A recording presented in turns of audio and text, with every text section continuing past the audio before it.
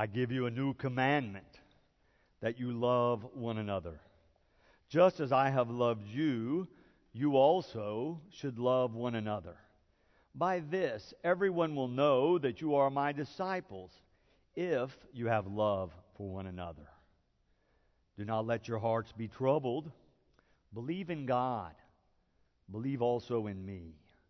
In my Father's house there are many dwelling places. If it were not so, would I have told you that I go to prepare a place for you?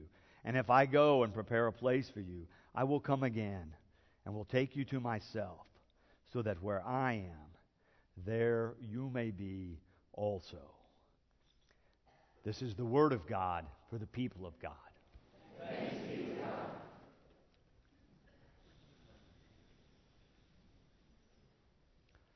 Well, we are in the midst of this sermon series looking at your top 10 favorite biblical passages, but in two cases, as I mentioned earlier, in 1 Corinthians, you selected two that were very close to each other in the same chapter.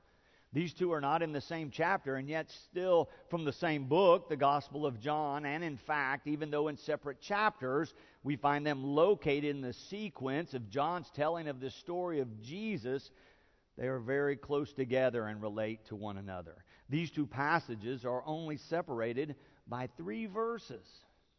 And yet in those 3 verses, there is a very dramatic exchange between Jesus and his lead disciple, Peter, the rock, his right-hand man, the one he's counting on to help him make this happen, this call of God upon his life of bringing the kingdom to the world.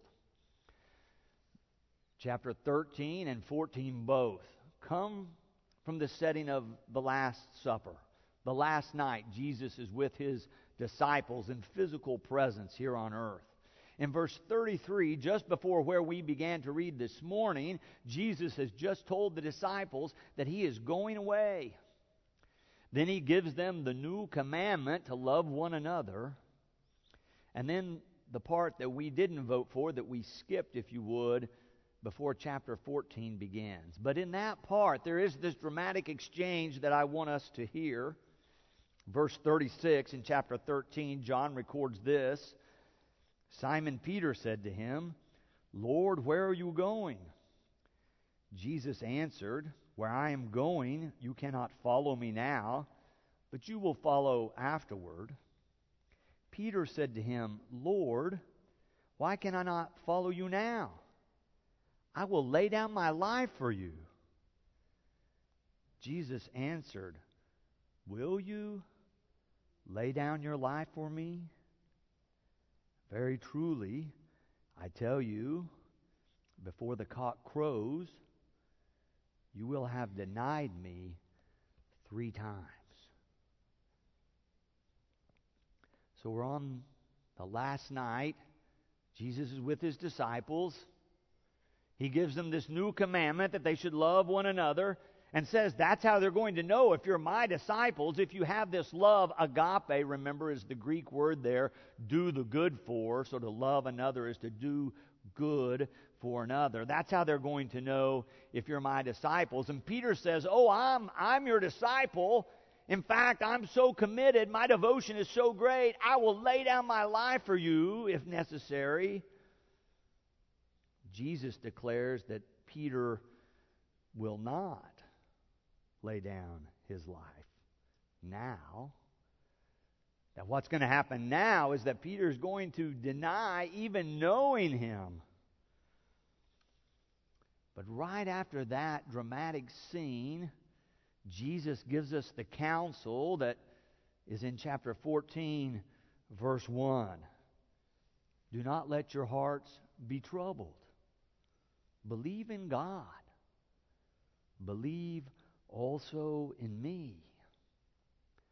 Now, it would be easy to go from the new commandment where we're going to love one another right to the comforting words that we can believe in God and believe in Christ. But in between those two passages, I think we need to look at that uncomfortable passage where Jesus and Peter have this exchange about how Peter is going to fall short. Because I think it sheds light on the meaning of the new commandment. The new commandment that Jesus gives them. I give you a new commandment, Jesus says, that you love one another. Just as I have loved you, you also should love one another. By this, everyone will know that you are my disciples. If you have agape, that is, if you do the good, if you love one another. But Peter's exchange with Jesus introduces a whole new level to the meaning of this agape, this love for one another, when he offers and says, I will lay down my life for you. And we know that Jesus is facing his own impending death at this point. And that's what is new about this commandment, is that it begins to involve willingness to lay down one's life for another if necessary. That's a deeper kind of commitment than just having affection for someone. To do the good when it involves life and death, when it involves giving one's life. Now, most of us in this country are never called upon to have to make that kind of decision. And yet I think it's still important for us to grapple with the depth of the call that Jesus is making to these early disciples, and perhaps is making to us as well through this gospel John writes. Because the call is deeper than we normally think about it being when we read these verses from John's gospel. It's a deeper kind of love. It is a self-giving, sacrificial willingness to give to another. This is the last night Jesus is with his closest friends and disciples. And in this final counsel, he says to them that to be committed to him is to be committed to one another within the body in a much deeper way than we're usually comfortable acknowledging. But he makes it really clear in 3 verses. He says it 3 times. Love one another. Love one another. Do good for one another. It's so much easier just to come to worship and say, hello, how are you doing? So glad that you're here. That's a kind of love and kindness, and I want us always to extend that. But in terms of loving one another within the body of Christ, what John records here for us and what Jesus says to those disciples goes so much further. In fact, as I was thinking about it this week, and anytime I think we contemplate this kind of commitment, this kind of devotion that may involve giving our own life, it causes us to pause. Frankly, it's scary. If Jesus calls you to give your life for someone sitting next to you or across the room, are you prepared for that? Peter thought he was, but he was not. I'm not sure we are ready for that either. But it helps me a little bit to think about that Jesus was not in this big a room or with this big a group of people. He was with his disciples, 12, really just 11 at this point, because Judas has already gone out. Maybe a few more folks who traveled with Jesus in the disciple band, so 12 or 20 maybe. Some of our biblical scholars say that the average size of a church in the early years was probably 18. A little bit easier to think about having that kind of commitment, that deep of a commitment to a dozen people or to 18 people. And yet, really, how many of us are ready to give our lives for anyone else? To sacrifice ourselves? And yet, this is the situation that we've just read about. But we are in a much larger circle here at Boston Avenue. So I began to wonder, what does self-giving love look like in our life together, in our everyday comings and goings? It may look like the family I told you about briefly last week when I was thanking you for your financial gifts for our summer programming. where a parent came to me and thanked me for receiving their child into one of our camps because the child had experienced such belonging and acceptance and care and concern that the parent could see that it changed their sense of self. They had greater self-esteem and greater self-worth and had begun to find a place to truly belong and feel like they fit in and that they would be loved and cared for. I think that could be an illustration of the kind of love that Jesus is talking about. Or it might look like the single woman who's moved to Tulsa from another state after having some difficult experiences and found here at Boston Avenue a caring and loving community, a sense of acceptance and support. She shared her surprise that so many people already know her, and she has an individual character here, and that people respond to that and support her. I think that's the kind of love that Jesus is talking about. Or it might be the fellow, he was 30-something years old. It was a couple of Saturdays. I was up here working in the morning. I was on my way out of the building. I was just in shorts and a T-shirt, and he just stopped to ask if they could look around. I said, "Oh, sure." And he began to tell me that he grew up here, but that his family had moved away right after high school. And now, a couple of decades later, he's back. He's brought a couple of friends who are traveling with him. He said, "I just wanted to show them this building because this is where I grew up." I said, "Oh, great." And he said, "Can I ask you a question?" I said, "Sure." He said, "Do you all still have a Boy Scout troop here?" I said, "Oh, yeah, we still have an active and growing group. They still meet in the basement." "Oh, that's where they met when I was here." And then his eyes brightened, and he turned and looked at his friends, and he said, "Oh, my gosh, that was my group. Those were the guys that really supported me when I was a teenager." I think that's maybe what love looks like in a congregation this size. So often it happens in smaller groups, maybe in a UMW circle, a prayer group, a choir group, maybe just where 2 or 3 people get connected and love and care and support each other. It might look like the people who worship here early on Sunday and then afterwards drive out to the Oklahoma Methodist Manor and join with the folks there who have been a part of our congregation or maybe just heard about our congregation. But they are now gathering together in a room with some of our people so they once again can be part of a worshiping, praying community of people, even though they're no longer able to travel downtown and be in this room. They can still be with us. Or it might look like the woman I heard interviewed on the radio this week. It was Wednesday night.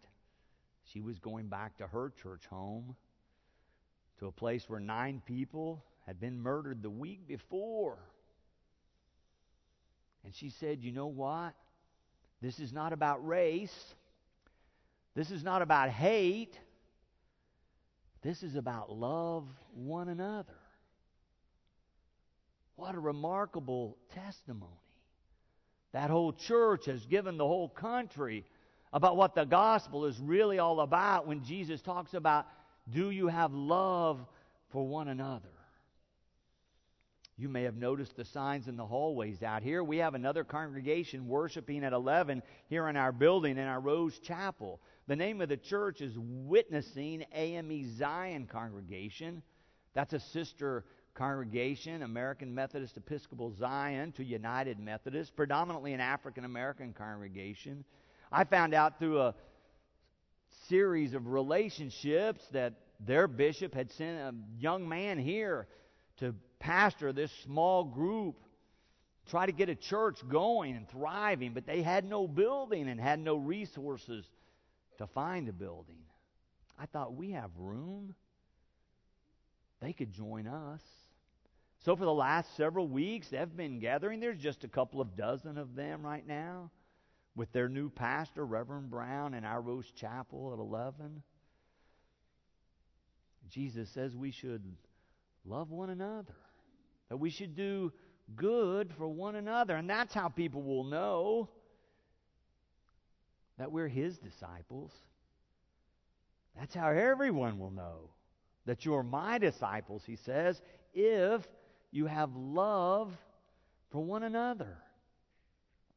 Self-giving love can take many different forms. Jesus gives us an example in chapter 13 before where we began to read today.